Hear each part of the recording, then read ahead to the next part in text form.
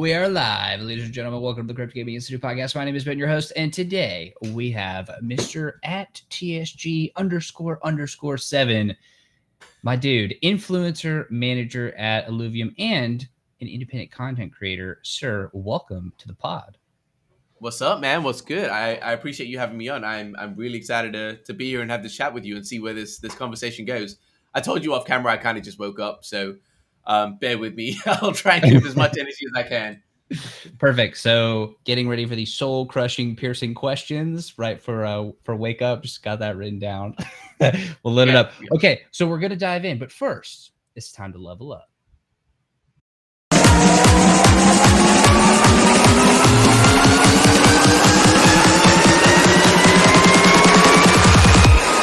Take it to the next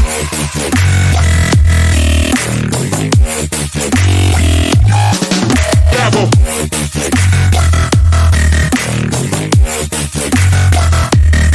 Take it to the next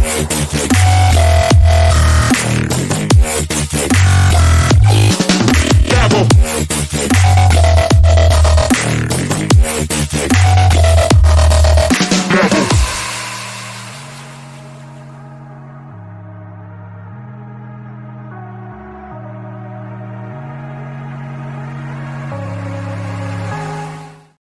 Welcome back. I hope you're extremely hyped and ready to freaking rock and roll. My dude, I am so excited that you're here.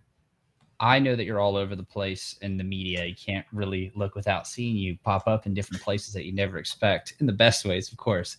I'm so curious to learn, so excited to hear your story. How did you get to where you are today? Yeah, I mean, oh man, we're gonna go full screen. How far back do you want to go, man? Yeah, actually, I'll ask you, how far back do you want to go? Like how I got into crypto? Like, do you want me to start there? I start my story by telling people, mostly by telling people that I've been a gamer since I was 6. That's where I start. So wherever right, cool. So let's, all right, cool. I'll throw it all the way back then. So yeah, I started gaming when I was like, oh man, I think about 6 or 7. I think that was it. I think me and my brother, we started with a Nintendo 64. So in my life, it's just me, my brother, and I've got my parents, obviously. But so we started with Nintendo 64, and I remember the first game we ever got was a Hot Wheels racing game. And it was just like, that was all we played. We had Hot Wheels, Star Wars Pod Racing, that was crazy. Pokemon Stadium, like, so we were Nintendo heavy growing up. Smash Brothers, of course. I feel like there was one game that we traded. I don't know what it was, man, but we traded a really good game back in the day for GoldenEye. Or I think, like, it was, I don't know, like, I think, GoldenEye was a great game, don't get me wrong, but I feel like we got gypped. We traded out a good game for GoldenEye, and I was like, looking back now, I was like, yo, GoldenEye was good, but was it that good? I didn't think so. Mm-hmm. But no, man, so I grew up gaming the whole time. So I grew up gaming. I eventually got to a stage where Donkey Kong was my first love. Yo, Jesus.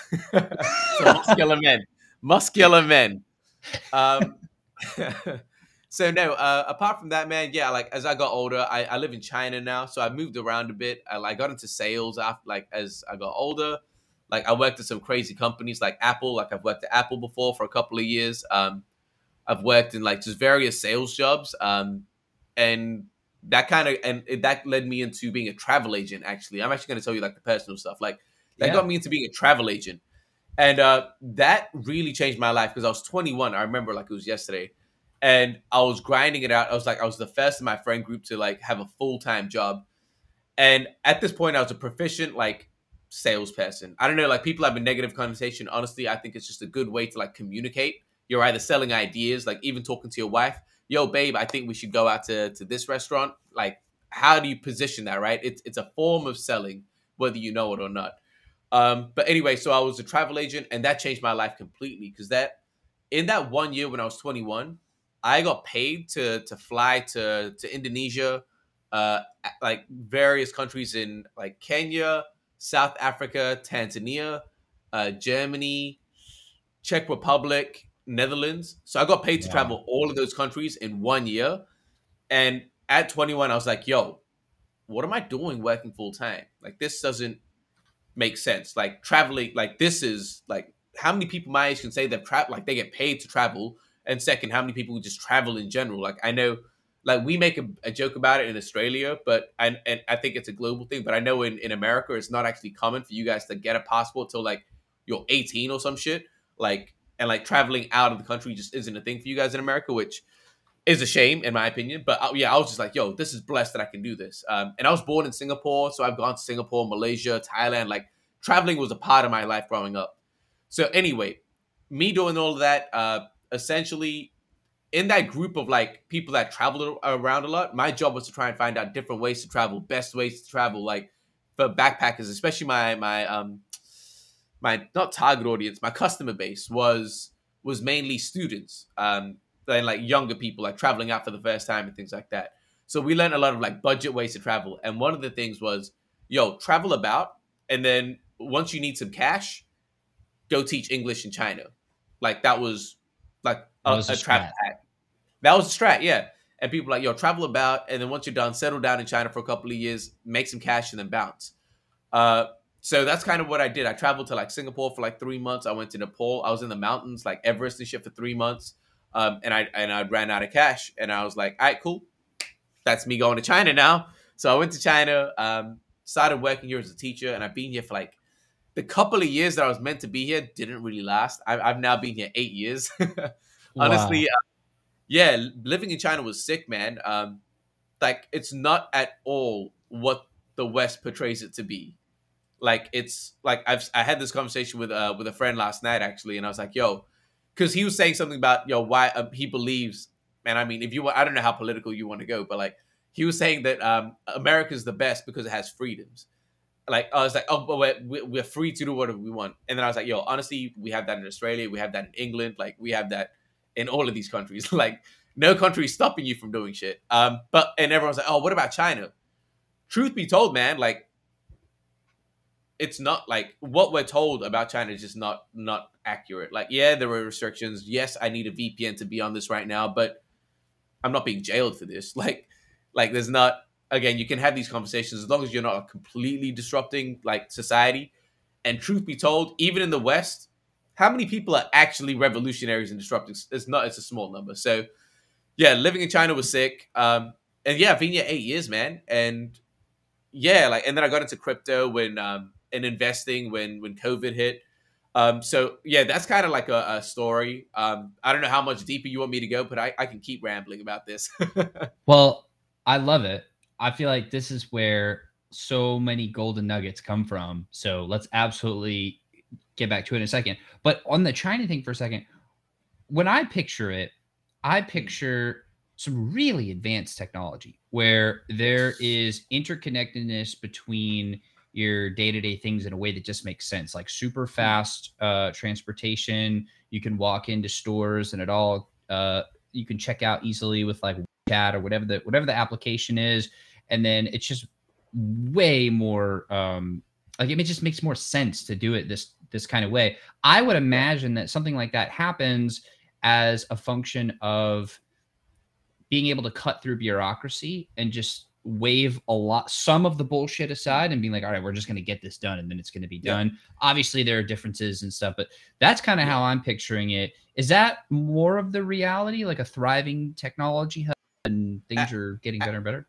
Yeah, absolutely. And I found this hilarious. Like the last time I went back to Australia to visit my family, I don't know, like I'd been gone. So like, I'd been living in China for like 5 years, and I don't talk to my like just like my extended family back home, aunties and uncles and shit. Like I just don't talk to them. But when I did go back, my mom was like, "Yo, we need to go see like your auntie," and I was like, "All right, whatever, let's go." And when I went, so I'd been gone for 5 years, and they were like, "Oh, do you have internet in China?" And they were under the impression that we didn't have internet, and I had to break it to them and be like, "Yo, look at your phone in your house right now. It says 4G. You are living in a place where you're still using 4G. We've been using 5G for like a long ass time now. Anywhere we go, you guys are more like technologically backwards than how I'm living. Like you guys are twisted. Like I'm living in an apartment right now, and legit, I've got a window right out there. Is like a mall with like Louis Vuitton and all, like it's a luxury mall right next to me, like up, like I can look out right now. So we're living comfortably out here. Yeah, internet speeds crazy. Do you carry a wallet? I wish I didn't, but I still have to. Dude, I don't even know what that feels like anymore. Like, I have no idea what that feels like anymore. Everything It's is on such our a phone. waste of space. Everything should be ridiculous. on the phone. It should be on the phone. It should be on the watch. It should be like, okay, this gets a little, there are a lot of implications of this, but like Take fingerprint. it there, man. Yeah, fingerprint it and then just make it easy. Make it easy for us. Obviously, respect our rights, blah, blah, blah, blah. But like the thing is, like you don't need a fingerprint as long as you have like an ID. Like everything is on. We have WeChat, which is I think it's oh man, I should know this. I think it's Tencent or Ali. I think it's Tencent. It's Tencent. Tencent. Alibaba has Alipay. Yeah, WeChat is Tencent, and yeah, man. I mean, like essentially for you to use it, you kind of just sync up your ID, like KYC, and then everything you need is there. Like you have your Spotify through that. You pay for shit through that. Like legitimately your Uber. They call it Didi here. Everything I'm saying, they've got the Chinese alternative, but everything, man. Like you top up your phone through that. Yeah, and like what Crystal is saying, managing 1 billion people. So even like transportation. So it's like understanding like economics, and it's like in Australia, where I'm from in Perth, like we have a small population, so public transport is mad expensive. Why? Because they need to kind of like make that ROI where you have less customers, so you need to pay. They need to pay more for it to be a like self-sustaining business. In China, so I'll throw the number out. So in Australia, it's about $4 from. Man, it might even be longer. Like let's say like a 30-minute bus ride, about right, 15 to 30 minutes. It's about $4. In China, it's a flat rate from one end of the city to the other is 20 cents. And the reason they can do that is because they make the price the earning power here is much less, but they make it as cheap as possible so that the rotation, like the volume, is much higher. So that way they still make up the money, but because we have the population to actually fund that kind of stuff, it makes sense here. So no, it's fascinating. Like I've been here 8 years. I'm planning on staying here for another couple of years. I don't have the only bad thing that I say about China is the internet in regards to like the fact that I have to use a VPN and like it bugs out and it makes connections difficult. So like if I'm streaming, sometimes it cuts off the stream, then comes back on. But like it's just, and that's not the Chinese internet. It's just using a VPN makes the network like unstable. But apart from that, man, again, I have Netflix, I have YouTube, I have everything that like, and like, yo, I can order a pizza from Pizza Hut to my door for like, how much is that? How much am I paying? About $10, like delivered to my door.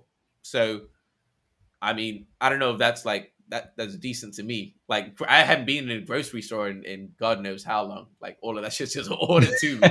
So yeah, man. Again, people say, "Oh, quality of life, you're being controlled." Damn, though, but like, it's convenient. Like life is convenient and it's good here. So, yeah, man. I don't want to take it too overly political, but yeah. No, it's good. It's good. Like you said, let's take it there because who else is talking about this stuff, right? Yeah. In a cool way. Like, I have no interest in complaining or condemning or criticizing. Not at all. Like, let's just talk about it. Because this is really good stuff that a lot of people probably don't know. Okay, so you've been there for 8 years, and then there's the whole how you got into investing in crypto and crypto gaming in the metaverse. Let's shimmy our way on down there. That to me is actually super, super interesting. And I know this might be slightly unempathetic, and I try to empathize as much as I can, but the coronavirus changed my life for the better. Like it just is what it is. I can't objectively state something that is like not true. So I understand like that people like shut down businesses, like the lockdowns, like it affected a lot of people. I get that. For me, on the other hand, the first lockdown or the first like when it hit and we got locked down, yo, Matt, what's up? It really hit me because I was like, yo, I saw the markets crash and I was like, this is the perfect time to invest. The only problem was I didn't have capital. I wasn't prepared. So that switched me on. I was like, all right, shit, if this happens again, how do I do everything to make sure that I'm like locked in? How do I make sure that I have the capital to allocate and deploy when these things happen again? And who knows when it's going to happen again? But so like I took like from that to however long it took me, like I was like, yo, I didn't invest in crypto at all. I mean, I had like 5% of my portfolio in crypto, but I was like, yo, let me just learn about like stocks, investing, assets. And I was just like, yo, learning about all the things, VOO, S&P 500, things like that. So that's kind of what I did during the first lockdown.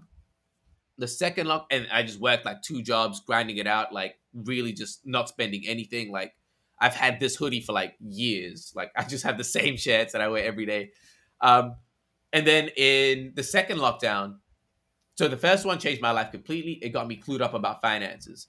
The second one changed my life completely because it taught me about Alluvium, play to earn. I think that's what it was. It taught me about crypto and play to earn. And that's when I started to diversify my portfolio from 5% to 10% to 15%, 25, 30, like, and I ended up going like 50% crypto. So 50% traditional equities, 50% crypto. None of this financial advice. I'm just sharing my story. So I got into the play to earn, and the concept intrigued me, but all of the games look trash. It just looked trash. And I was like, all right, let me look. And like any sensible person at that point would go on YouTube and say top, like, or best play to earn games or best crypto games. Came up with a whole bunch of things, and I was like, these look all right. Like Ember Sword looked cool, but nothing that was out was like, yo.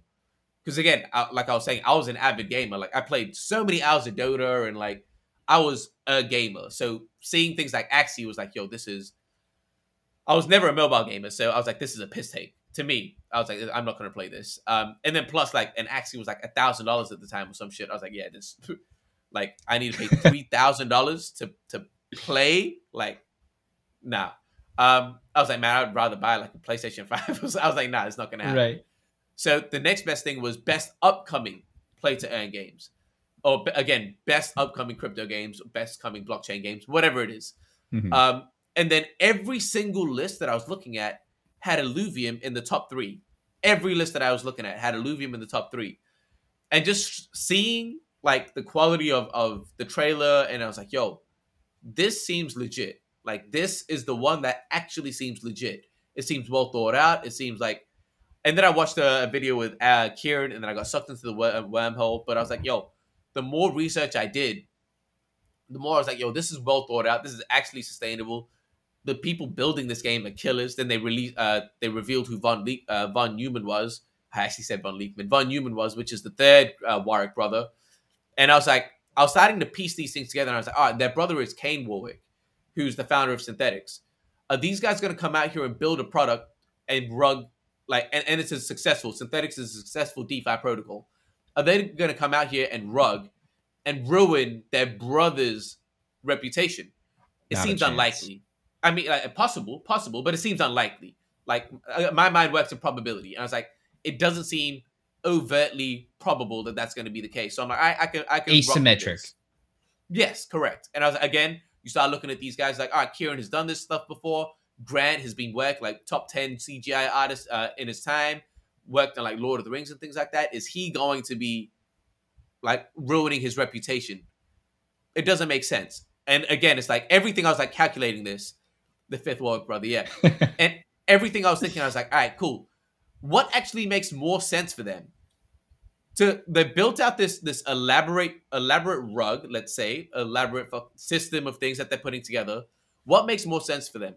For them to rug and take some money, cool. They make money, that's fine.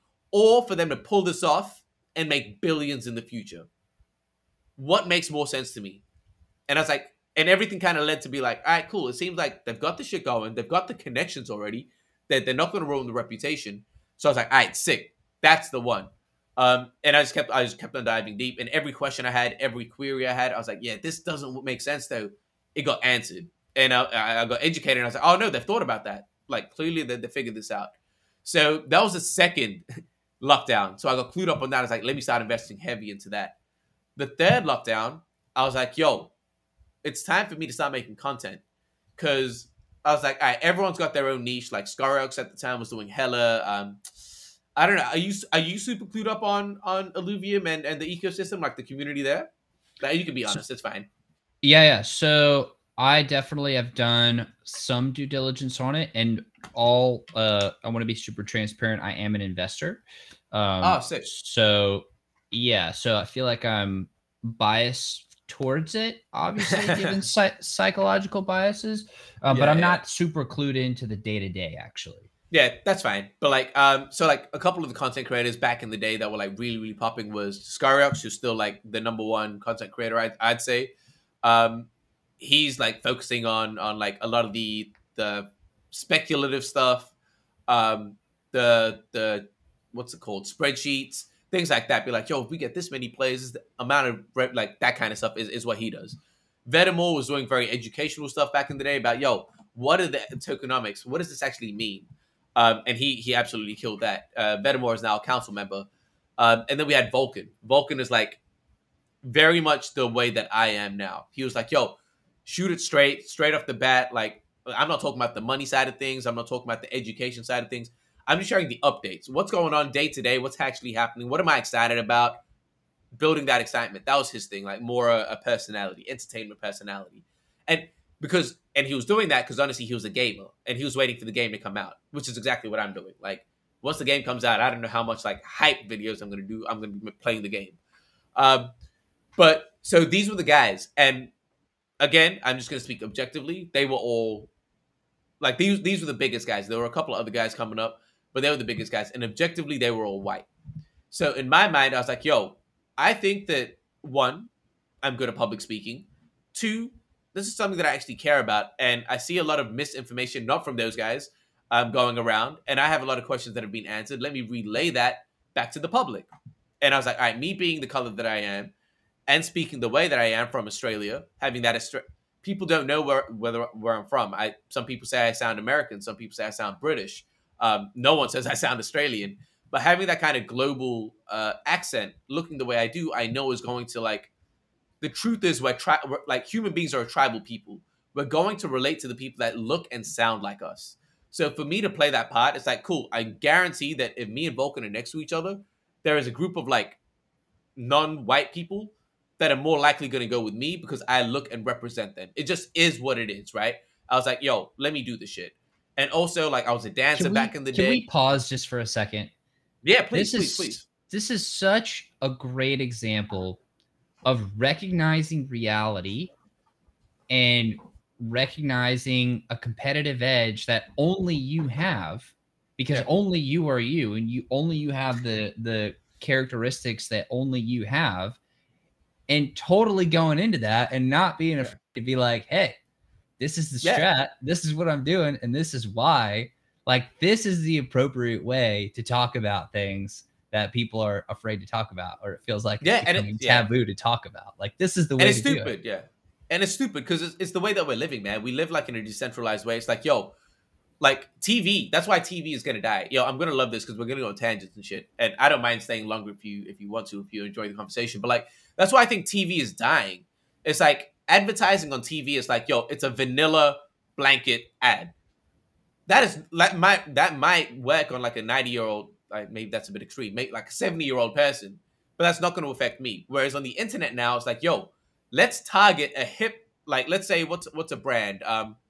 Nike. Let's just say Nike. All right, they can target a creative ad that's based around hip hop that's going to come up on my feed. Why? Because the algorithm shows I like hip hop.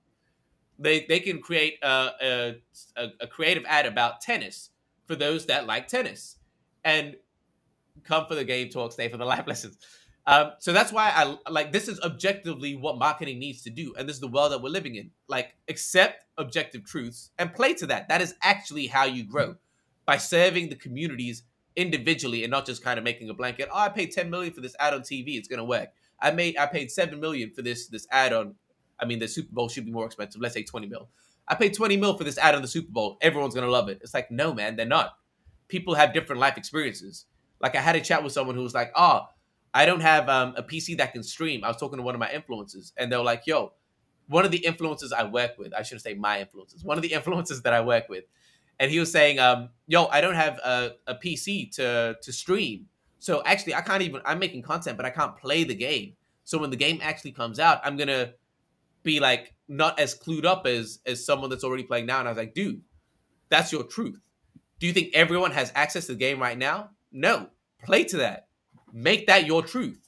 You are the guy that is learning as you're going. Make that your reality. That is your reality. Embrace that. People are going to relate to that because that's, again, like, to me, it seems like a no-brainer. I don't even strategize this shit. It just kind of like, it just makes sense to me. Yeah. I don't know, man. What are your thoughts? I think the distinction here is that you decided that you wanted to be a content creator, or maybe you decided you wanted to create content, almost synonymous, but not exactly. Yeah. And then it's like, okay, well, what is the best way for me to do this thing that I've decided that I now want to do? And then you arrived at that conclusion. That seems like a very logical, rational conclusion. But what I feel a lot of people will get tripped up. And as somebody who's been creating content for a long time, I get tripped up on this all the time still, is being influenced by other people to the point of not actually creating it in the way that you think you should, or in the way that you should be creating it yourself. Like, you're not going to be able to just model everybody and just be them, because then you actually lose the thing that, or you have a chance to lose the thing that could actually separate you from everybody else and make everybody want to copy you. Yeah, I agree, man. And it's like, and that's why, and that's another reason, honestly, again, because I've been an educator for like 10 years. I've been a dance teacher, an English teacher for like 10 years. So education is super important to me. And I, straight off the bat, just am not insecure. Like, it just is. Like, I grew up feeling that way. And as I got older, I just did. Like, I developed a whole bunch of skills. And I was like, man, I can do anything. As long as I decide that I want to do it. Like, I won't even lie, I've got a bit of a tummy now just because I've been like working hard and not been exercising. And I've been eating pizza. And my wife's like, yo, what are you doing? And I'm like, dude, do you not think that when I switch it on and I say, all right, cool, I'm going to lose this, it's gone? Like, it's not even a question to me. It's like the moment I decide that it's gone, it's just gone. So I was like, all right, I want to present this. And also, I was working 2 jobs. So financially, I was doing okay. So me doing this content, like, I see a lot of content creators that are like, yo, they want to quit their job and make this their full time. They're trying to like take paid ads and like they're trying to do all of this shit to start making money. And I'm like, yo, that's short term. And people can feel that. Like, the audience can feel that. And that's why I love Vulcan, because Vulcan had already, like, he was already an established content creator with mobile gaming. So this new channel wasn't him trying to make money. He was genuinely passionate about the project. And I was like, cool, that's me too. Like, I make enough. Like, I quit those jobs now and I am doing this full time, but I was making enough. So with my videos, I wasn't asking for anything. I was giving. And that was the whole point. I was like, yo, I'm, like you say, I kind of decided I want to be a content creator or make content. What I decided actually was I want to build a brand. That is what I decided. I was like, I'm going to build the TSG brand in a way where I can educate and inspire people to speak their shit. Like, when I say I'm the best, I'm the greatest, I don't mean that I'm better than you. I just mean that I'm the best. They don't need to be mutually exclusive. And I think that you should walk around feeling that way about yourself. And I feel like if everyone's out here being like, oh, I think I can do this. Yeah, no, I appreciate that. I think that was okay. Fan, no one's going to talk that shit. Like, that's the reason I love Kieran and his brothers so much. It's like, yo, they remind me of me and my brothers. It's like me and my brother, sorry. It's like, yo, walk around feeling like you're the greatest. Otherwise, you're not going to be. And like, it's not, again, people say that's arrogant. I think arrogance is when you think that you're better than other people. I don't. I just think that I'm the greatest. And I want you to feel that way too. Like it just, and again, like, that's why I think I was perfect for this job as well. The like influencer manager. It's a competition, yes. But no matter what you guys do, I'm going to thrive. So it's in my best interest to help you guys grow anyway. Like, I'm not out here trying to stop you out of this weird and scary, oh, you're going to beat me now. Like, I just don't care. Like, I want you guys to grow. And that way it makes the competition harder for me, which means that I need to level up twice as much to catch up to you. That's fun to me. So that was the reason that I started making content. For like, yeah, I was passionate about it. I wanted to build a brand. And I wanted to just like inspire people in that way of like, yo, we live in this world now where it's like, yo, like, fake humble and weirdo. I don't know, man. I just think it's weirdo shit. And it's like, yo, again, you can tell by my bombastic way of talking and like I'm very influenced by hip hop, right?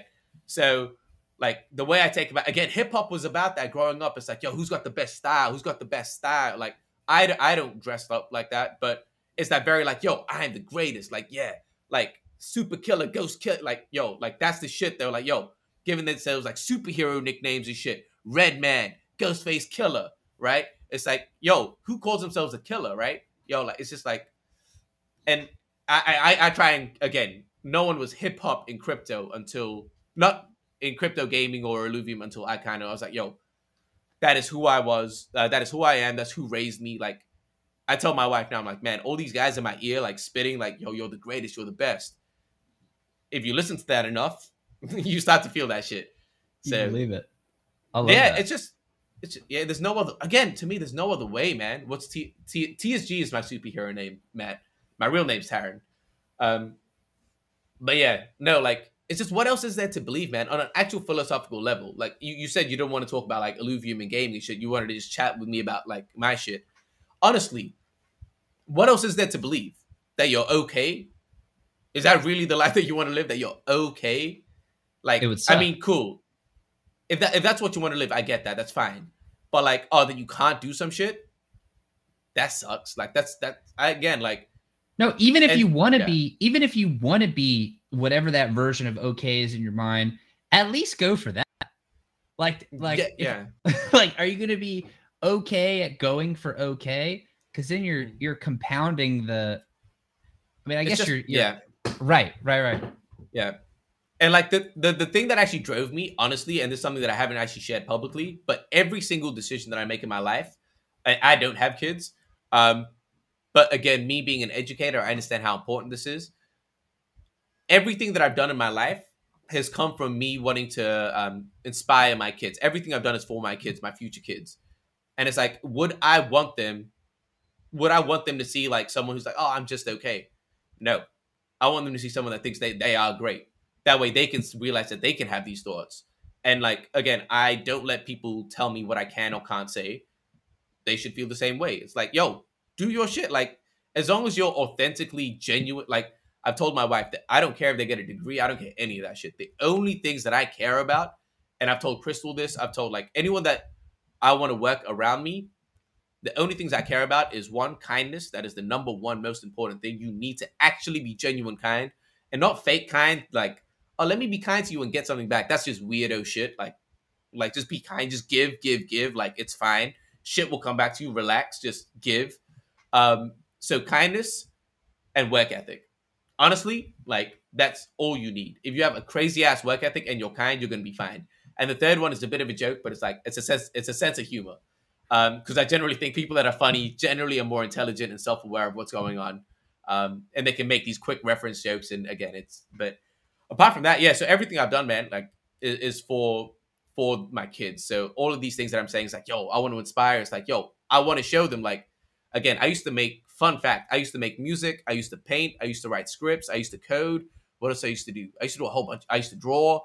I used to dance. I used to like obviously record, edit videos for dance and stuff like that. So I developed a whole bunch of these skills, and I'm sure there's other things I forgot. But and again, why? So if my kid one day says, "Yo, I want to make music," I don't need to hand them off to someone.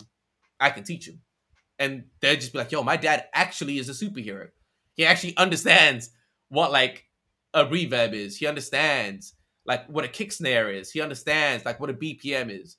And then when it comes to editing, if they want to be a YouTuber, yeah, dude, son, daughter, look at the shit that I built. I understand how to cut. I understand how to do the shit, right? I understand how to overlay, like all of these things. It's like, oh, I want to write. Yeah, cool. Man, did you know you can write screenplays? Did you know you can write novels? These are the techniques that you can use. These are things that you can do. Like, I think that's just, so that's kind of the thing that drives me. And again, that's why I decided to do this YouTube stuff. Love yeah, that. man. And that was like, yeah, in the third lockdown. Again, tangents. Third lockdown. And then the fourth lockdown that happened was, I was like, yo, I decided I'm going to get a job at Illuvium. I just decided. I was like, yo, I'm going to get a job. I've been making content around them for like 7 months. I built a reputation already in regards to like kindness, hard work. Again, I was pumping out 2 videos every day. And everyone's like, yo, how are you doing this and having 2 jobs? And I was like, honestly, I don't know, but I just made it happen. So everyone was like you said, like everyone that was looking at Illuvium, or just in like, they kind of saw my face. It was impossible for you to look at Illuvium and not see my face. So I did that, and then I decided, I was like, I'm getting a job. And then I just took that entire month of lockdown, 2 months of lockdown, and I was like, every single day helping out, doing shit, providing value, messaging Dick, the community manager, yo, what can I do to make this happen? And lo and behold, it happened. So all 4 of the lockdowns that I've been through changed my life. First one, learned about finances. Second one, learned about crypto and play to earn Illuvium. Third, started making content. Fourth, got the job at Illuvium. Every single lockdown, I made myself just like, it changed my life. Like every single time, it completely changed my life, which is absurd to think about. Yeah. What about you, man? What's really your journey exciting. like? I'm curious. Well, I'm happy to share for sure at some time, but this time is for you, pal. I want to keep digging here. Cool. All right, sick. I mean, I don't mind. Yeah. So thinking about that transition from you don't have capital, but you start to realize how important that is, and then crypto comes into the scene, and you're like, yes, I see the game here. I want to play it. I want to be prepared for it. Two things, or a couple things. But when you discovered Illuvium, I feel like a lot of people, when they first get in, they just like spew over themselves over like 800 different things all at the same time. Why did you choose to just go for one thing and go hard in the paint at that one thing? Honestly, not that I wanted to, but I was open to covering other things as well. That's why if you look at my YouTube channel, it's TSG, Illuvium, and NFT gaming. But the problem is, what I value more than content is reputation. And I was not going to put my name in any of these products that I was like, yo, I just don't think that you're going to be around in 10 years. I think long term. And I'm like, I don't think you guys are going to be around in 10 years. And I'm not willing to put my name on a product that... And it's crazy because I'm telling you this, I didn't have a name. Like, that's how you can kind of tell where, like, the type of values the way that I think. I didn't even have a name. I didn't even have a reputation. But I was like, in no way am I going to ruin, like, anything by covering this shit. So it's not that I'm against it. Like, I'm super open to it. But again, to me, there's no one out here that's compelling enough to, like, the way Kieran talks about it, the way that I'm lucky enough to be on the team. I'm seeing what we're doing internally. Dude, it's like, not financial advice. Like, to me, it's a no-brainer. Like, to me, it makes sense that this is the thing that's going to take us to the next level. If Axie was the proof of concept or proof of, like, possibility, I'll say, because, it was, like, unsustainable, the ecosystem, but, like, the possibility that we could onboard so many players into blockchain gaming, that's what we saw. And that was for earning. But now we can actually make, like, an interoperable blockchain game, like what Illuvium is doing, where you have your asset, and instead of saying, I can bring my Axie into Illuvium, I can bring my Illuvium into Call of Duty. That's far off. That's not going to happen anytime soon. But if I could say, like, yo, I have a Mario, like you see Pokemon, right? Let's say that. Let's say I have a shiny Pikachu in Pokemon Yellow. I don't know. And then Pokemon Sword and Shield, or whatever the new one, Scarlet, Violet, or whatever the hell that is coming out. If I could transfer my same shiny Pokemon that I trained, perfect EV, IV, transfer that into the new one, like, that seems like a no-brainer to me. Yeah, like, imagine if you had, like, let's say Mario. That's Mario's the IP that I always talk about because they've actually got different styles of games. But imagine if you could get, like, a singular Mario game where, or not even, let's say just Mario, any Mario game. But the thing that they had a marketplace for was skins. Limited skins or customizable skins, whatever it is. And then every Mario game subsequent to that was a free-to-play game. So you had Mario Kart, Super Smash Brothers, Mario Tennis, Mario Golf. All of these games were free-to-play. But the thing that was interoperable was your skin. So you could have a pink Donkey Kong, you could have a goth Donkey Kong, whatever it is. And you could use your character and your skin in each of those games. That's what we're building. And to me, that just makes sense. It's like, you're telling me that, okay, it's like, you pay, yes, to go out and get the alluvials in the overworld.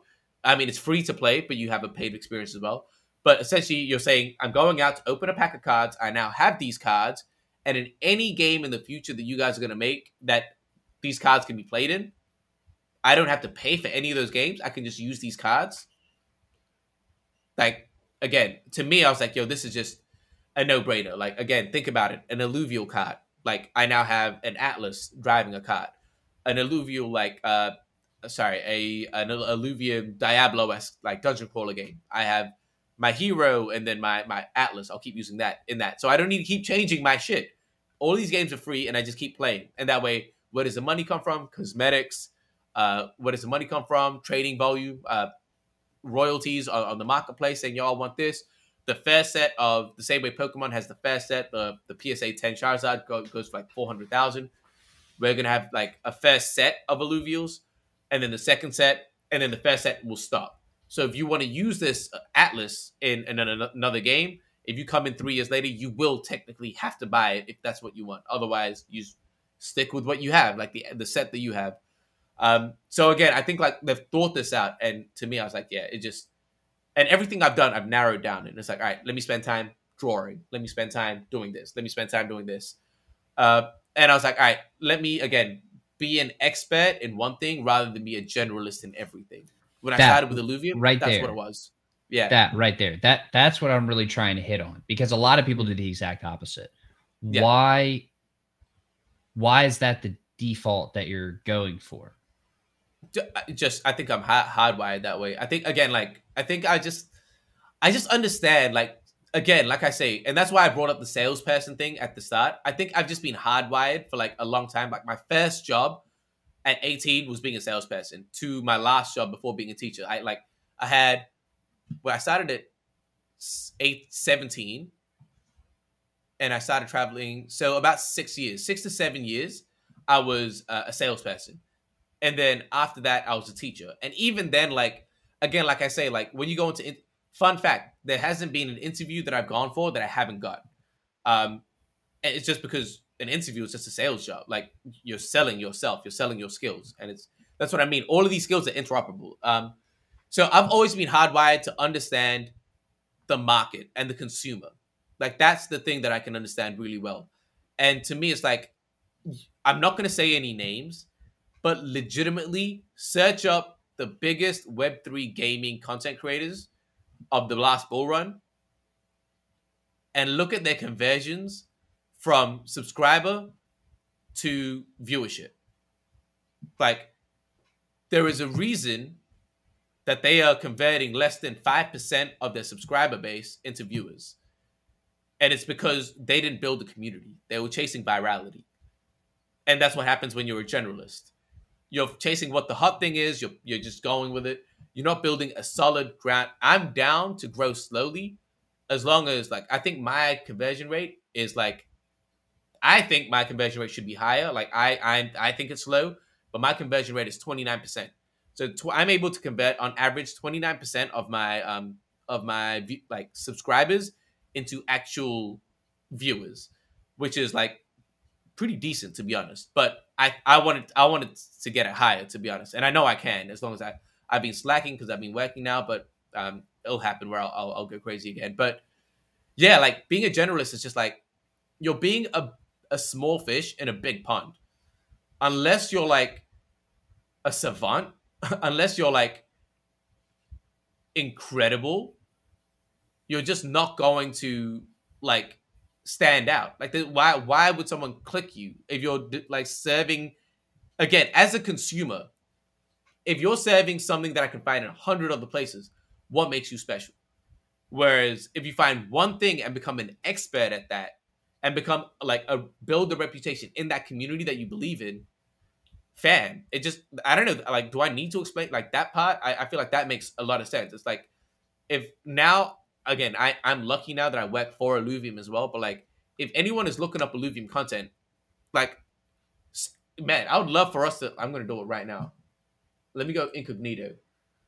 How do I go incognito in this shit? New incognito. If I search up Alluvium right now, like, I want to see who pops up.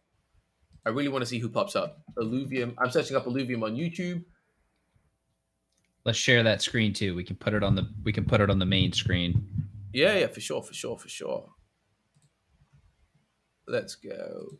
I'm bringing it up right now. Let me full screen this. So if I search up Alluvium, and this is good market research. Yeah, cool. So you can see Illuvium is obviously going to be the first one. That makes sense. James Pelton just did a stream an hour ago with Kieran. That makes sense. Annie had an AMA with Kieran 2 days ago. That makes sense. Oh, I'm in China, so Scariox again. Scariox is up here again. I haven't been posting as much. Scariox again. Damn, I'm not up here. Crazy. Yeah, I need to get back on it. Scariox again. Holy shit. Scariox again. Annie knows. Damn, I'm not up here. This is not good, guys. Najif. Venomore. Yeah, shit. Oscar, Matt. Yo, I'm not up here. Crazy. Yeah. And I've worked with all these guys.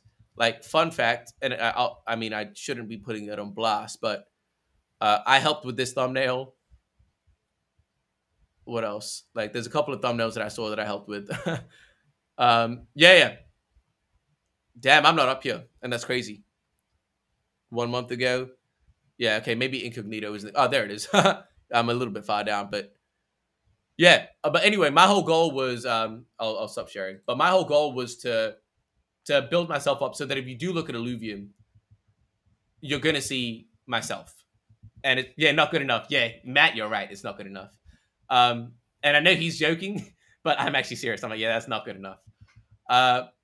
So I just wanted to be a point where if you look up Illuvium, you're going to see my face. And there's a reason I put my face on all my thumbnails. It's like, I need you to see my face. And it just makes sense. And that way I can leverage my brand if I want to do more generalist shit. After that, I've proven myself as like an expert in my field. I've built a reputation. I've built, even in this bear market, like I've got 2,000 subscribers. In this bear market, I'm averaging, like I said, 29%, which is about 700 views. And again, like some of my views, like some of my clips are just clips of like, I'm cutting up a long form piece of content into a shorter piece of content. It's not even unique new videos. It's just repurposed videos, and it's still getting that much. So yeah, man. So in regards to like why I think that way, it just makes sense. Like I understand a consumer would want to see an expert over some random person. Like would you rather watch, if you want a motivation, would you watch someone in their like, I'm trying to wear this not to offend anyone, but like, are you trying to like follow someone who isn't a millionaire in their bedroom compared to someone who's like out giving speeches, like who's built out businesses and shit? Who would you listen to? Like, who would you find more reputable? I would only want to listen if I'm trying to accomplish something and I'm listening to somebody about that something. They can only lead me to where they are. So yeah, I would be an idiot to follow somebody that's not exactly where I want to be. And that's the way I look at it. Is legitimately and that's what I mean. I just put myself, and let's say you're the consumer here, and I'm the like product provider. You just gave me the answer, so it makes sense. Why would I be the person that you wouldn't follow? Legitimately, it's just empathy. It's just empathy. Understand what the consumer wants, and then give them what they want. The market's not going to change the world. It's like, oh, we don't like TikTok. TikTok's like damaging the youth. Whether you believe that or not, adoption of short form content is skyrocketing. So you can find it all. The same way. Where's my phone? Oh man, wow. Oh, it's over here. I was gonna say I rushed here that I left my phone, but like the same way people were super against iPhones or like smartphones. They're like, oh no, man, we need buttons on our phones. Cool. Use your BlackBerry. What are you using now? iPhones. So it doesn't matter what you want. What does the market want? What does the consumer want? And our job is to try and understand what they want before they even realize it and provide it to them so that they do realize it. And they're like, oh shit, they're right. That makes sense. Yeah. So I want to shift this same mindset to investing, and let's talk about it because I think there's a lot of really cool stuff that we can learn here. So you went from doing the 2 jobs, and I believe you said you had enough, and obviously getting into crypto, there's going to be some form of investing in some way, shape, or form, whether it be time or money or capital, whatever, right? Yeah. I'm just, talking about the fact that you're 50% crypto, 50% non-crypto. It's much more crypto now. Well, just thinking about portfolio allocation like that would lead me to believe that, you're also investing at the same time. And so, you're thinking about investing, right? It's one of the first lockdowns.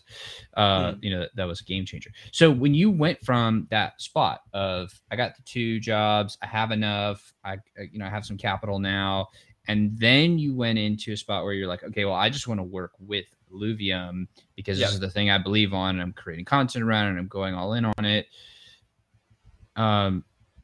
How was that decision made?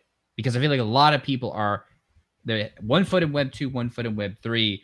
They work in Web 2, but they invest and they want to be full time in Web 3. They just can't quite do that, or they haven't. Yeah, the decision for me was actually very easy. I value speed over anything, and I just don't judge myself. So I'm 29 years old. So I was like, I have a wife, but I don't have kids. And I told my wife, I was like, yo, what's the worst thing that can happen? Like, again, truth be told, again, this is like the hip hop side of me, but also I think objectively it's true. In my 10 years of teaching, I did not come across a better teacher than myself. It just is what it is. So I was like, worst case, what happens? I become a teacher again. Like again, like I said, there's not been an interview I've gone for where I haven't got the job. So it's, to me, I was like, what is there to lose? Like, there's nothing to lose, only shit to gain. So in my mind, like making that transition, it was just like, have you ever read The Alchemist, the book by Paulo Coelho? You've got a whole bunch of books behind you. You've read that book, right? Oh, yes. So something that really, really, and I'm actually going to read it again because I was talking to my wife about it, and I was like, yo, I really need to read this book again because I feel like I'm at a different point in my life. But there's something in that book where he talks about the signs, right? Omens. He talks about omens. That's the terminology. He's like, yo, the universe is going to provide you omens. And if you continuously say no to these omens, you'll stop seeing the omens in front of you. So this is what I was thinking about. I was like, yo, I've been given these opportunities, whether it works or not. So I'll give you a bit of a backstory, and it was hilarious. So I'm trying to wear this in a way. So I was working towards getting a work visa. I was working towards getting a work visa in China, which is incredibly difficult. Legitimately took me 3 years of working towards that, doing a whole bunch of things, paying hella money, doing this and that, going back and forth, bureaucratic shit, a lot. Dead set, I actually had panic attacks for the first time in my life. I didn't even know what happened to me. I was like, yo, what the hell is this? And I was like, oh shit. It took me a second. I was like, yo, I think I just had a panic attack. It was that kind of level of stress. And those moments where we had to renew our visa month on month on month. So I had a life here. I had a job here. I had a wife here. And every month I wasn't sure if I could stay. So it was stressful shit. So I worked 3 years to get this visa. I got the visa. 2 months after I got the visa, I got offered the job at Illuvium, which means that I had to give up the visa to do this shit full time.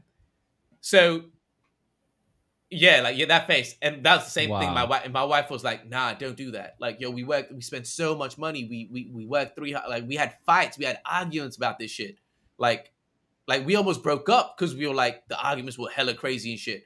And it's like, and then I told her, I was like, yeah, you're acting out of fear though. You're acting out of comfortability. We finally got this. Let's keep it.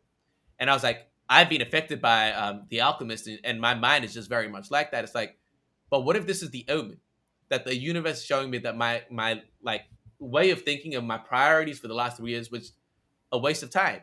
What if it's just the universe is what I don't believe in God. I believe in the universe, but but it's you can interchange the word God, universe, whatever. But it's what if it's the universe is just joke, right? They always say if you want to make God laugh, make plans. That's what they say. And it's yeah, man, we worked so hard, did all this shit. I was like, and I remember I was talking to my brother, yo, I feel like I'm on 1 foot right now. Once I get this visa, I'm gonna feel stable. Fam, 2 months after I get the visa and I feel stable, this shit comes at me. And it's yo, if this is not a joke, I don't know what is.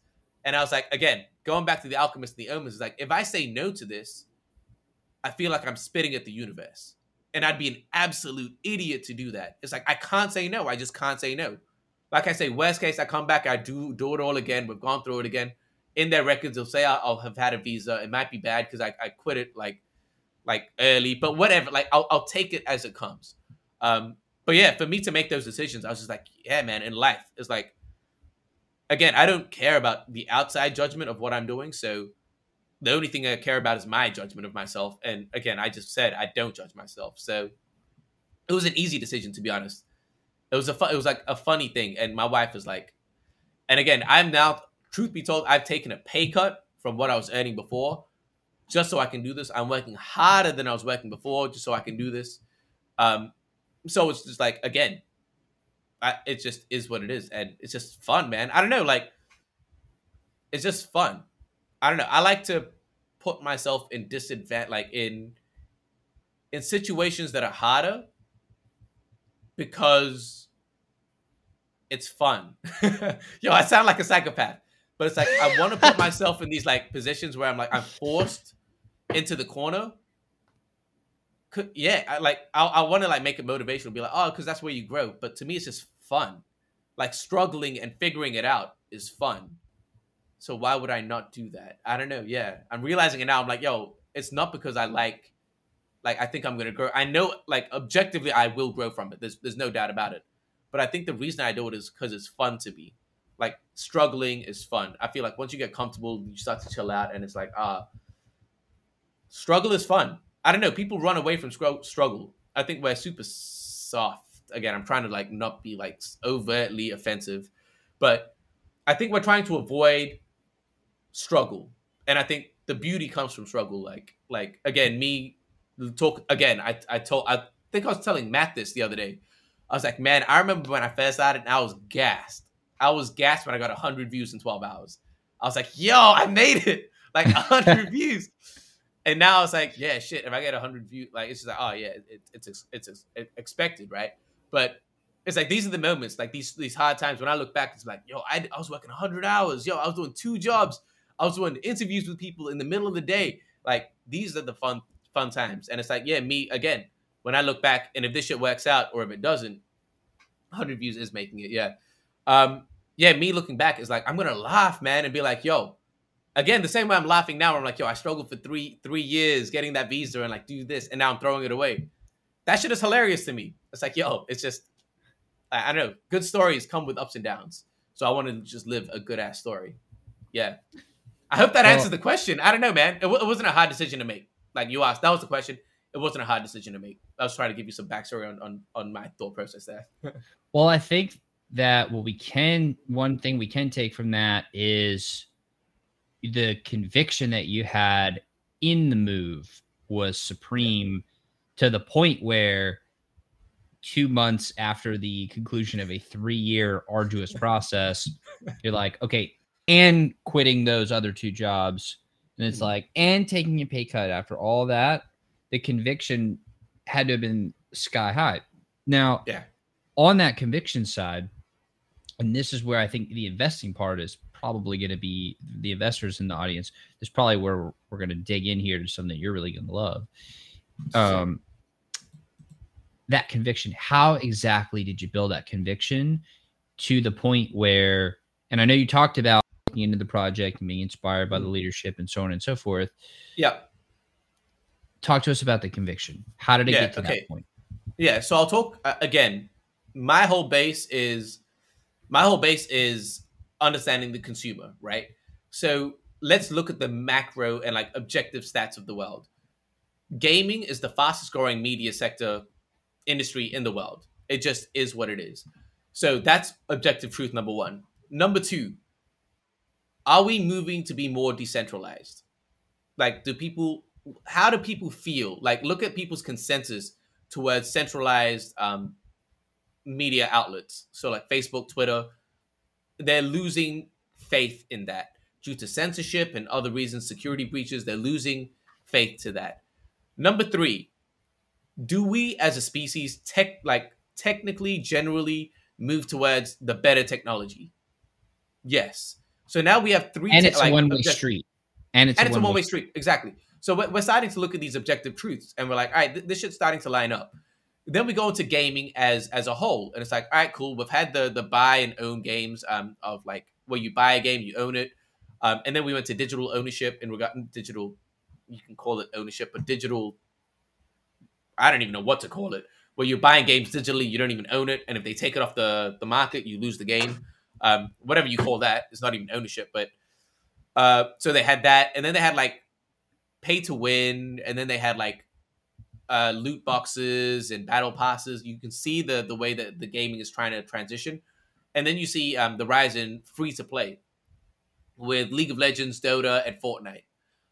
Those are the biggest games, and I'm sure there are others that I'm thinking of. Like you had subscription with WoW, and you move on to these, and it's like, all right, cool. So these are the games now, and Fortnite was the thing. I was like, all right, Fortnite and League of Legends, they're free to play, but they generate mass revenue through cosmetics. Objective truth number 4. That's where we're going. Now I think about it. I'm like, all right. One, I'm in China, so I do transfer money around globally. Is that easy to do with the Chinese bank? Absolutely not. So if I'm feeling this, and I'm not like super on that level, but people on that level, if they're trying to transfer large amounts of like capital around, what's the best way to do it? Banking? Hell no. Crypto, right? Whatever crypto it is, I'm not going to say this crypto is better than the other, but the technology of blockchain is the thing that's helping us there. So I was like, again, all of these objective truths are lining up. Ownership. Gaming, we're going to transition from, again, I don't play games anymore because I'm busy. I have shit to do. Me putting in, we understand, again, objective truth, whatever number it is, time is equal to money. A lot of us are spending time trading that for money. And that means that it just is what it is. Right now in games, we are paying to play the game, and then we are spending time on it. We are getting fucked on 2 angles, and we get nothing. The only thing we get out of it is escapism and entertainment, which is fine if you're a child. I mean, you don't have responsibilities, but as a child, like those 2 things are fine for you.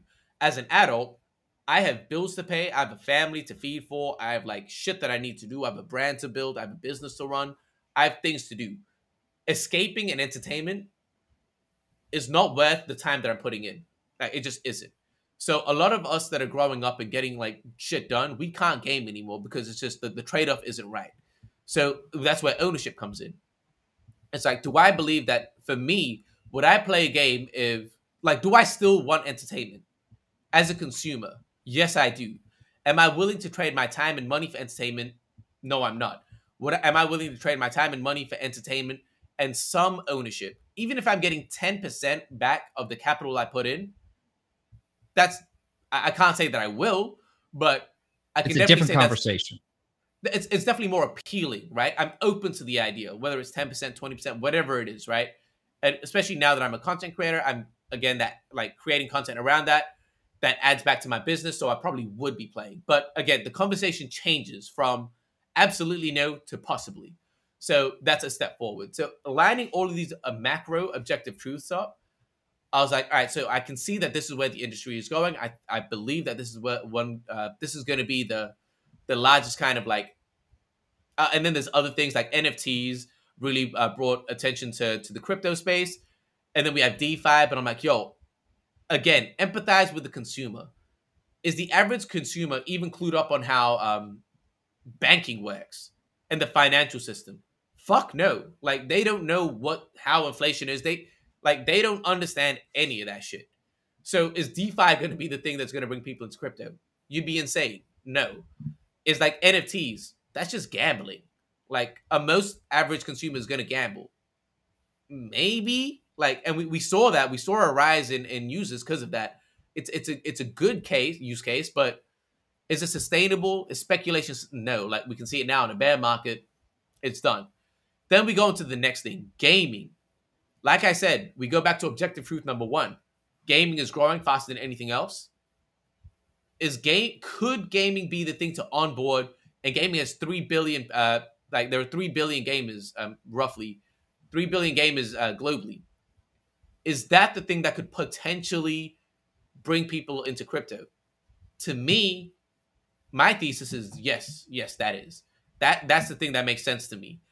For crypto, I can't think of any other use case for crypto that's being worked on right now that has the upside potential of onboarding than gaming. And I could be wrong, I'm just kind of laying out my thesis. And so all of these objective truths lined up, that's where I got my conviction. And so like people think, oh, it's just a game. Like, and I didn't even talk about the team. So that's just my thesis on gaming as a whole. And then I layer all that and like the shit that Illuvium is doing, that adds on to like the actual not reliable, the trustworthiness of them, and everything like that. The team, again, I sense myself in these guys. I understand that I'm not out here rugging people. The way Kieran talks, I relate. I'm like, yeah, man, I get it. You're the type of person that I am. So it's like, I get where you're coming from. And all of that adds together and mashes together. And it's like, that's why I'm that convicted. So yeah, there's a lot of layers to it. I like that. And I really appreciate how you built that one objective truth on top of another. I think anybody can really copy paste that framework right now to at least arrive. I mean, if you're listening to the Crypto Gaming Institute right now, chances are you at least have an inkling of the same belief system. Because I 100% agree with you.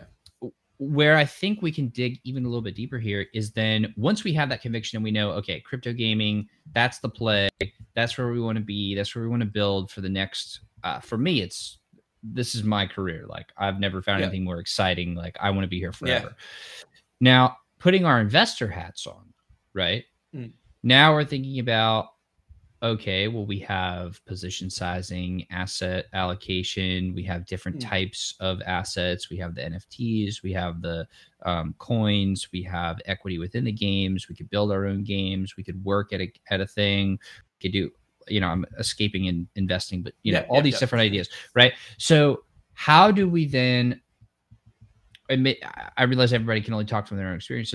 So maybe how did you get to the point where you're like, okay, I have to go all in on Illuvium, because you already did it with the content creation side. You already did it. And then you did it with the actual work side. How does that then impact how you're able to, and I don't know if you could even talk about this, but you're able to invest and how you're thinking about investing around this whole space? Yeah. So when I talk about this investing stuff, that's obviously my personal experience, nothing to do with Illuvium. This is my personal experience. Again,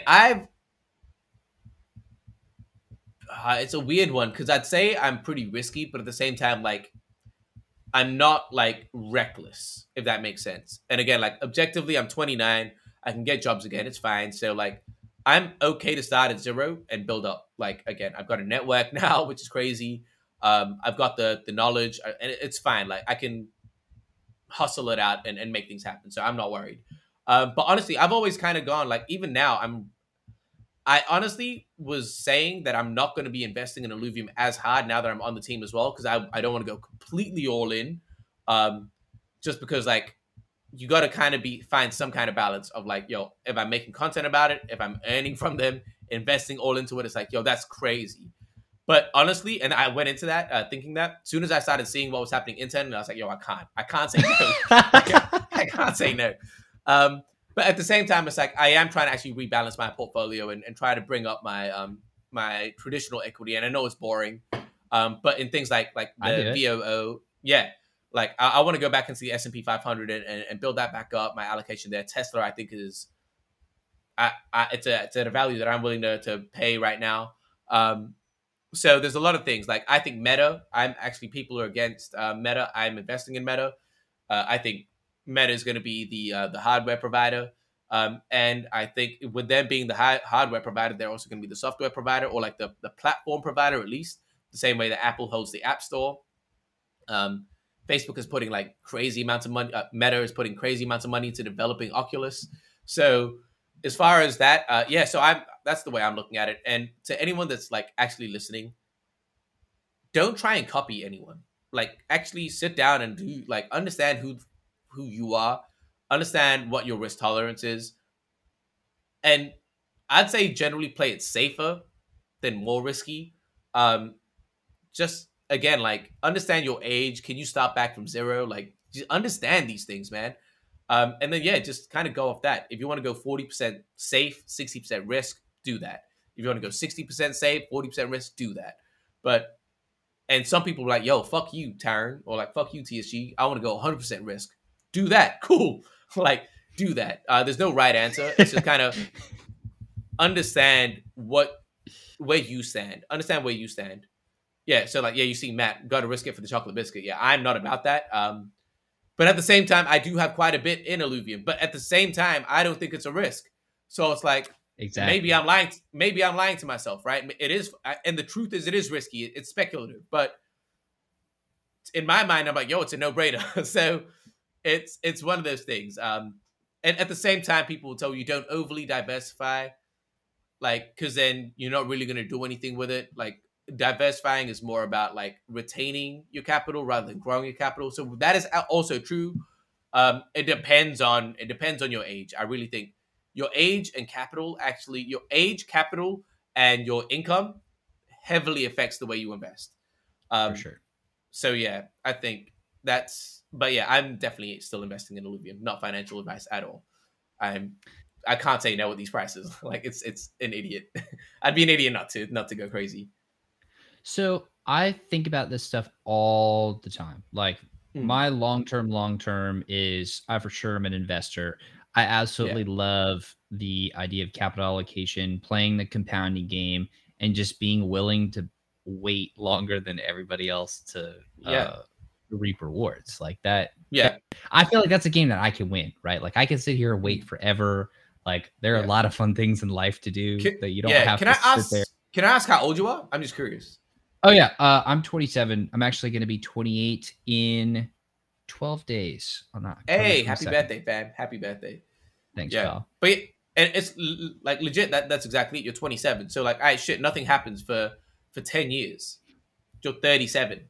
People don't understand how young that is. Like, actually think about the .com bubble, right? The .com crash that happened in 2001. When did Facebook and now look at what big tech is? How long did it take for big tech to come out of the .com crash? Big tech really started like Facebook 2010, 11, 12, around that time is when they really started to take off. So from 2001 to 2012, that's 11 years. Are you willing to wait 11 years? If you are, pick the Facebooks now and you're going to be okay. Like, just chill. Like, it's not. And that's why it's like you're quitting your job to like go all. And again, I'm saying that now, but also I'm saying that I still have side things that I'm doing. So I still have income on the side where like my rent and cost of living is covered. So if everything goes to shit, my rent and living is still covered at all times. And then everything I make from Illuvium is just side money So again, like, okay, that part right there. How do you structure that? That is such an important thing people should hear. What do you mean? Like, how do I structure that? Like from a time allocation perspective. Yeah. It depends, man. Like, there's no real answer. The way I do it is, again, me being an English teacher in China, it's heavily the demand is very high and the supply is very low. So our rate and how much we can get is solid. So I legitimately work. I'm trying to count this now. 1.5, 3, 5, about 6 hours a week, give or take. And that covers my rent and cost of living.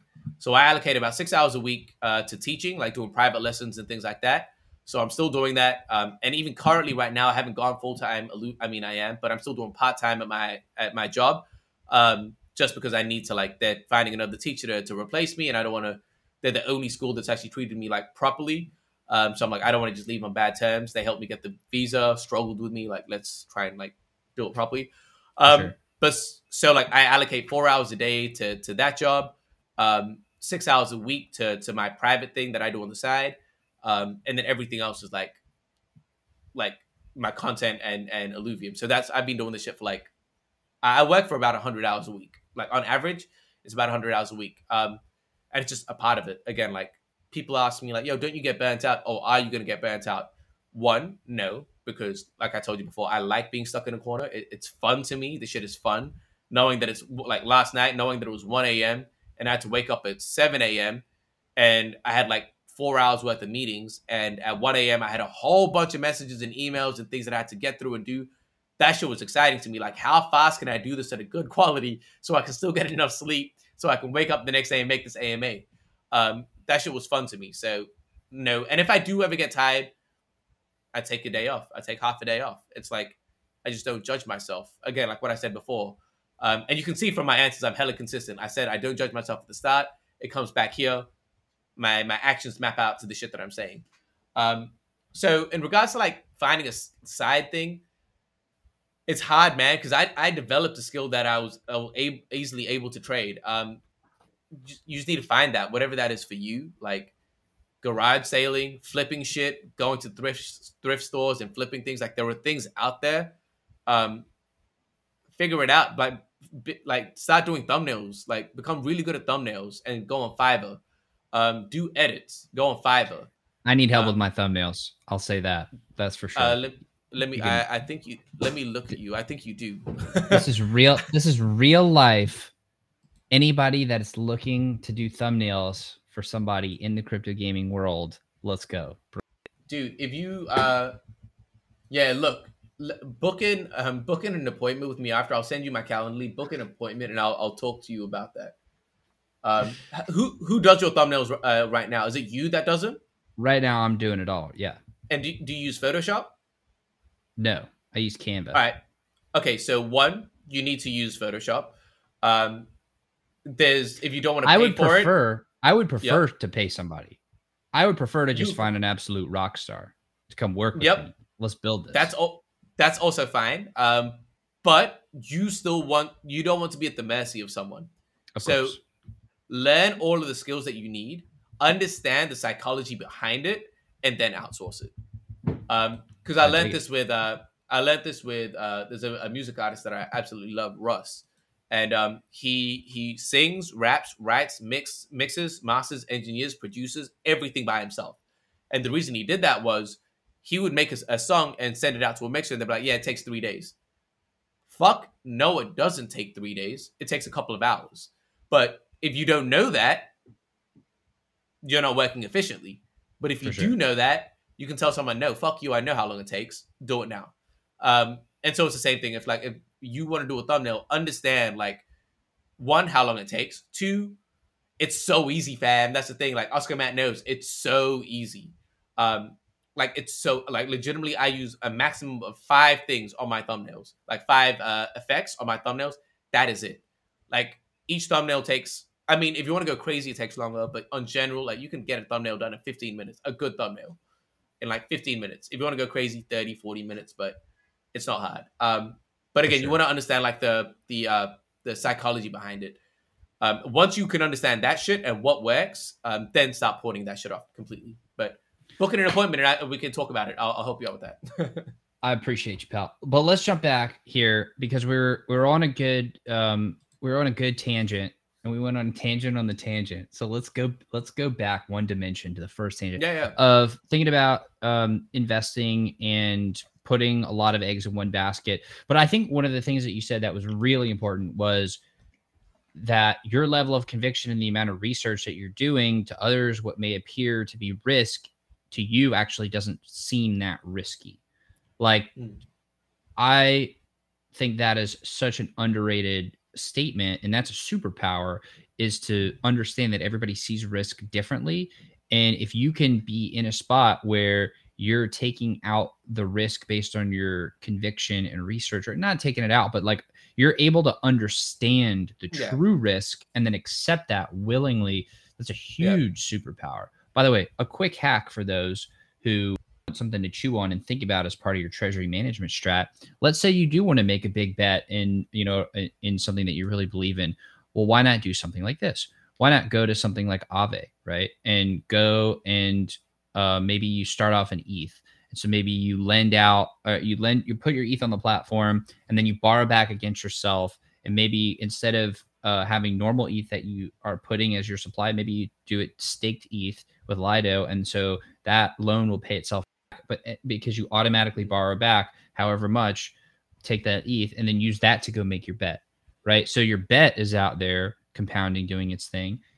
You still have ETH that's compounding because the loan is paying itself back. And over time, that spread will be very valuable because you are longing ETH, but just for the conceptual exercise. So like you can get a little creative with how you manage the risk, but the conviction to actually do that, like that doesn't have to be just because other people perceive it as risk, that doesn't mean that it is true risk or that they understand it in the full capacity. Yeah. Well, like I think objectively, being in crypto is risky. Like we've seen the ups and downs, and it's much more volatile. But volatility isn't a bad thing. Volatility on the upside is positive. Volatility on the downside sucks. But But I think the thing that you say like about the risk thing, it's not that it stops becoming a risk. It's just that you become more educated on the risk and you're willing to take that risk, right? Right. It doesn't like get rid of the risk. Like full transparency, I think I started getting into Illuvium at $400, and I legit was going all the way up. I was buying as it was going up. I bought at 1850. At 1,850, I bought Illuvium. It is now at 50, and I have the biggest smile on my face because it doesn't stress me out at all. Like I just don't care. Like that. So it's like, and I know a lot of people that bought at 1,200, it goes down. They're like, oh shit, and I get it. Like you've lost a lot of money, but for me, I'm thinking long term, and I'm like, all right, cool. I can make money elsewhere if it goes away. I've got money in other places. It's fine. It would be a hit to my portfolio 100% because it is the second largest position that I have, I think. Yeah, I think largest or second largest, one of those two positions that I have. And it would obviously be a hit. But at the same time, it's like, you can't run away from reality. You accept it. But also, I'm just willing to wait it out. Like, I understand what they're building. I can see it. And again, luckily, I'm on internally now, so I can physically see every step that they're building. So I'm like, yeah, man, I'm not like, yeah, it's gone from 1850 to 50, and I'm chilling. like I'm genuinely smiling and laughing. Like it's absolutely fine. So it doesn't get rid of the risk, but it allows you to sit through the risk. And it allows you to kind of just be like, all right, cool. Like you start to realize that the price doesn't affect what you're actually building. Yeah, it doesn't affect the price is just speculation. The business is still like, again, and the business that we're building is a game studio. Me putting in like the cash, like me putting in capital before the game is out, and then taking it out before the game is out, I didn't even get to see the business run. Like if the business drops the game and it flops, cool, I take that. That's the loss. But like taking it out before the game even comes out seems like it just that's the risky thing you could do. Yeah. My head can't even wrap I can't even wrap my head around that. Like, because what are you betting on then? You're betting on the price. You're not betting on the business. And I bet on the business and the team. So it's like the price doesn't matter to me right now. It's like let it do whatever it's doing. Let's hope in 3 years' time. Again, I say 3 years because the game's gonna come out next year. Give it a couple of years for it to ramp up and amp up and shit like that. And then we can see whether it was the right call or not. But yeah, so I don't think I don't think it takes risk away. I think it kind of studying it up. Just aware. You're aware. Yeah, you're just aware of the risk. Yeah, exactly. You're more like, accepting of the risk and be like, I know what the risk is and I'm willing to actually ride it out on my actual bet. But also, I think a lot of people, and I'm sure you know this, I think a lot of people are putting in capital that they can't afford. Right. Like, and that's just irresponsible. I think everyone, and I think that goes back to all the way at the start where we talked about, when I talked about insecurity. People, especially young people, are trying to get rich quickly to show their friends or their parents that they made it.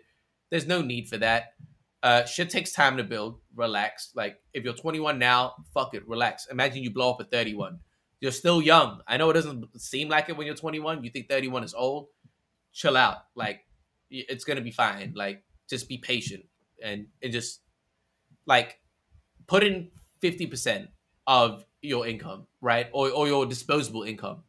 So cover your shit, and then 50% of that goes into investing. 20% of that, whatever it is, baby steps. Chill out, like relax. You don't need to go all in, and then shit, the market goes down, and you become a forced seller, and then it's like shit. Where do you need to go? It's like, yo, I need to start selling I know so many people that for them to survive, they are forced to sell their assets in today's market.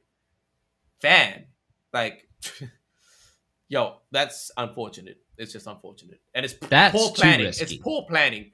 That is risky. Correct. I don't think what I'm doing is a risk because I can sustain myself without any of that shit. So that's not a risk to me. If it goes, it goes. It's fine. I can recoup the capital. But what we just said, that is risky. Irresponsible financial decisions is risky. Betting on something which is speculative is not risky if I don't need the money. That's the way I look at it. Yeah. I agree. I'm glad you kind of got to that because that's actually how I feel. Yeah. I agree 100%. That's why, and I know I just laid out a pretty niche strat using the money and lending and borrowing against. But I always think of it like once I do understand the risk, or at least I believe I understand the true risk. I could be wrong. I have been wrong before. I'm sure I will be again. But once that happens, then figuring out how to hedge against that risk. Yeah. That is the new opportunity once I have identified the true risk there. Because let's say you do want to go hard in the stock market. Well, what's stopping you from doing that same thing I talked about earlier of setting up this long position, borrowing against it, immediately putting it in a stable, sending it to an exchange, withdrawing it to a bank account, and then putting that into stocks? Okay, well now if the dollar gets absolutely ravaged, well, now you have assets and you're in different currencies. But then if the ETH gets ravaged or the crypto or whatever side, then okay, well, you got the stocks. Nobody can take that away from you. Like, you give yourself more chances of survival and more chances to not get blown up completely. Yeah. And that's a game in and of itself. Like you're talking about, it's fun to be in that. I mean, this is the most competitive environment on the planet is the financial side. So that's fun. Yeah. Yeah. And also, like, again, like, honestly, I think I feel safe because honestly, one, I have decent income coming in from other things. But also it's like most of my shit, like I say, is like, they're pretty safe bets, honestly, like Meta, Tesla. Again, you could say that's speculative, but again, based on the research, I don't think so. But like Google, like looking at these, it's like they're all just blue chips. And like Disney, like Disney's IP. Do we understand what IP Disney owns? Like, I think we're chilling. Like I think I have like 60% of my stock portfolio, traditional equities, in the S&P 500. So it's like, yo, I'm relatively safe. And in crypto, it's like Ethereum and Illuvium. All right, if Illuvium shits the bed, which I don't think it will. Again, not financial advice. It's like Ethereum. I don't think Ethereum is going anywhere. I just don't. I see most of the developers on there. It's just, it is what it is. So yeah, like again, people might say this shit is risky, but I generally take like low, like it's like risky, but I try to find where there's minimal downside to max upside, right? Like that's kind of what I'm doing. Asymmetric. Asymmetric, yeah. I try to do this with everything, and I feel like I'm doing that. I feel like I'm doing that well, and yeah, I'm not affected by this market at all. I'm actually pleasantly surprised and excited about it. It's a fucking amazing opportunity. So, yeah, it's a gift.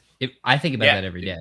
I'm like, oh my God, this is the biggest gift I think I've ever seen in my entire life. Like, we get another chance to build up our capital, another chance to meet incredible people and to build together, another chance to be at the tippy forefront of the most ridiculously cool industry that is going to sweep the planet in very short order on a grand time scale. And it's going to be the dominant world order for 50 years, 100 years, forever. Like, this could be humanity's endgame, and we're at the very front of it.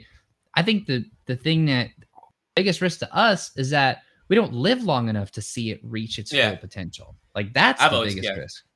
I've always said that. I've always said, like, yo, people are like, oh man, if you could have any superpowers, like, yo, or like the whole question is, oh, would you want to live forever? It's like, yes. Like, yes. Of course. Not that I'm afraid of dying, but like, yo, imagine all the crazy, I'm a complete optimist. So I'm like, yo, imagine all the crazy shit we're going to see in our life. Like, why would I not? Right. Exactly. But yeah, like talking about that, like, honestly, like about like, man, where we are now is like, I'm glad we're in a bear market. Again, it sounds horrible when I say it like that, but I'm glad that we're in a bear market. Me too. Because again, all of the speculators have been pushed out. So right now it's the builders. So we can now say that we had like the 2000 and whatever, I think it was 2008 crypto crash, 2017 crypto crash, and now like 2021 or 22. It's like, cool. We can now say that we were part of this class. Like I'm a part of this class anyway. And I believe that working at Illuvium, and this is how I told Kieran this in our interview, and I told my wife as well. We don't have a product out. But if you look at, like I said, any top upcoming crypto games, Illuvium is always there.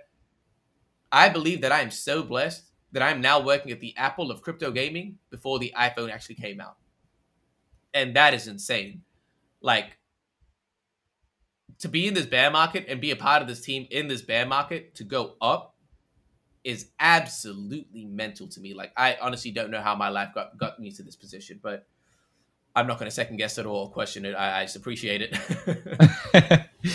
Well, I definitely think that we are all very lucky right now to be in this moment. And Agreed. I also feel very lucky because you've shared about upwards of an hour and a half of your time. I appreciate being 1/100th of your work week, or a little bit, a little bit more. But that's fine. yeah, no, you're the absolute man. I do appreciate you coming on the show today. And one last question for you: where does this all go, and how early are we really? Where does this go? I can't say that. I can just react to the market. I'm not in the like prediction business. I kind of just see the market and make moves based on. I mean, consumer markets and like understand consumer mindset and things like that. So that's what I look at. Where we go from here, again, there's no way I could have said short form content was going to come, but here it is. I don't know where we're going to go, but I know that I'll pick up on it quickly. As for how early are we in everything, I still think we're 5 to 10 years. I think, like I said, like if this is the crypto bust, crypto crash, it took 10 years for Meta to come out. I mean, like I say, things move exponentially. Fucking Oscar Matt. Things move exponentially. So I think 5 to 10 years, and then the average, I think 7 years. If it took 10 years last time, I think 5 to 10 around that is when we're really going to see like a massive change in consumer behavior. Yeah. And okay, Oscar Matt, I'm pretty sure you know this already, but early next year is open beta. Is what we're trying to do. Not 100%, but we are trying to do. It's looking very, very likely. Yes. Well, so maybe let me change up the question a little bit. What is the North Star for you for crypto gaming in the metaverse? Because for me, it's like it's a combination of a couple of things. It's the Ready Player One, the snow crash, but in a way that humanity doesn't get absolutely decimated, like not in game. Because if we think about that, like the stacks, I think it's not a good thing. So we want to. Yeah. Well, I actually think that might happen. I think it's both. I think we're gonna have because everyone is black or white. It's very binary, but it's not. The world is gray. I think we're gonna have a centralized metaverse, whether it be or centralized metaverses and decentralized. The benefit of centralized is people that aren't actually clued up and willing to study. They get onboarded in the convenient way to them. That's cool. Once they realize they're getting shafted, they might transition into decentralized. It is what it is. As for the North Star of gaming, honestly, it's just giving power back to the people. Like I said, people like, yo, NFTs are a scam. They fail to see. I think those people just don't value their time, but they fail to see that what they are doing and participating in now is the scam. You are losing money and time for nothing but entertainment. All of your capital is going to these companies, and they are giving you nothing back. You complain about shit, they do not give a fuck because you are still giving them money. They are taking their money from you. You say, yo, we need to do this. They do not give a fuck. How many of these founders of Nintendo, Microsoft, the consumers actually get to talk to? None of them. That is not a thing that happens. Like, they do not care about you. They're just taking your money. They don't care about any of this shit. So Web3 gaming, or gaming in general, which is what I think is going to be called, is giving assets back to players, actually having them own things, letting them actually like convert some of their time back into capital. And I'm not saying play to earn, but just like I say, if they can take 10% of their capital back, makes like 10% of the value back, some shit like that, that's net positive to where we are now. I think that's going to be the thing. I think actually having like governance, like voting, again with Illuvium, we're going to have it where it's going to be the token holders that vote for the council members, and they vote for the next genre of games, the next games that come out. If they vote for a shooter, that's what we build next. If they vote for a kart racer, that's what we build next. Again, look at the AMA sprint that Kieran's been doing. We've done like, I think about like 28 AMAs that I've got booked out that have been done and have booked out. 28 AMAs with a founder of a project, like of a game studio, not a project, of a game studio. Transparency. And again, Kieran is out here cussing. I'm out here cussing. It's like we're not fake corporate. Like we again, I'm hoping from this conversation you can understand that we think like that, but we're just not pretending. Like we have the mindset, we think like that, but when we communicate, it's very just like, yo, we're human beings. Like we're gonna say it how we say it, and it is what it is. Like you either trust we have the expertise or not, but it is what it is. And it's just that level of transparency. So power back to the people, transparency. That's what personally we're going for. That's what I'm hoping is the North Star for gaming.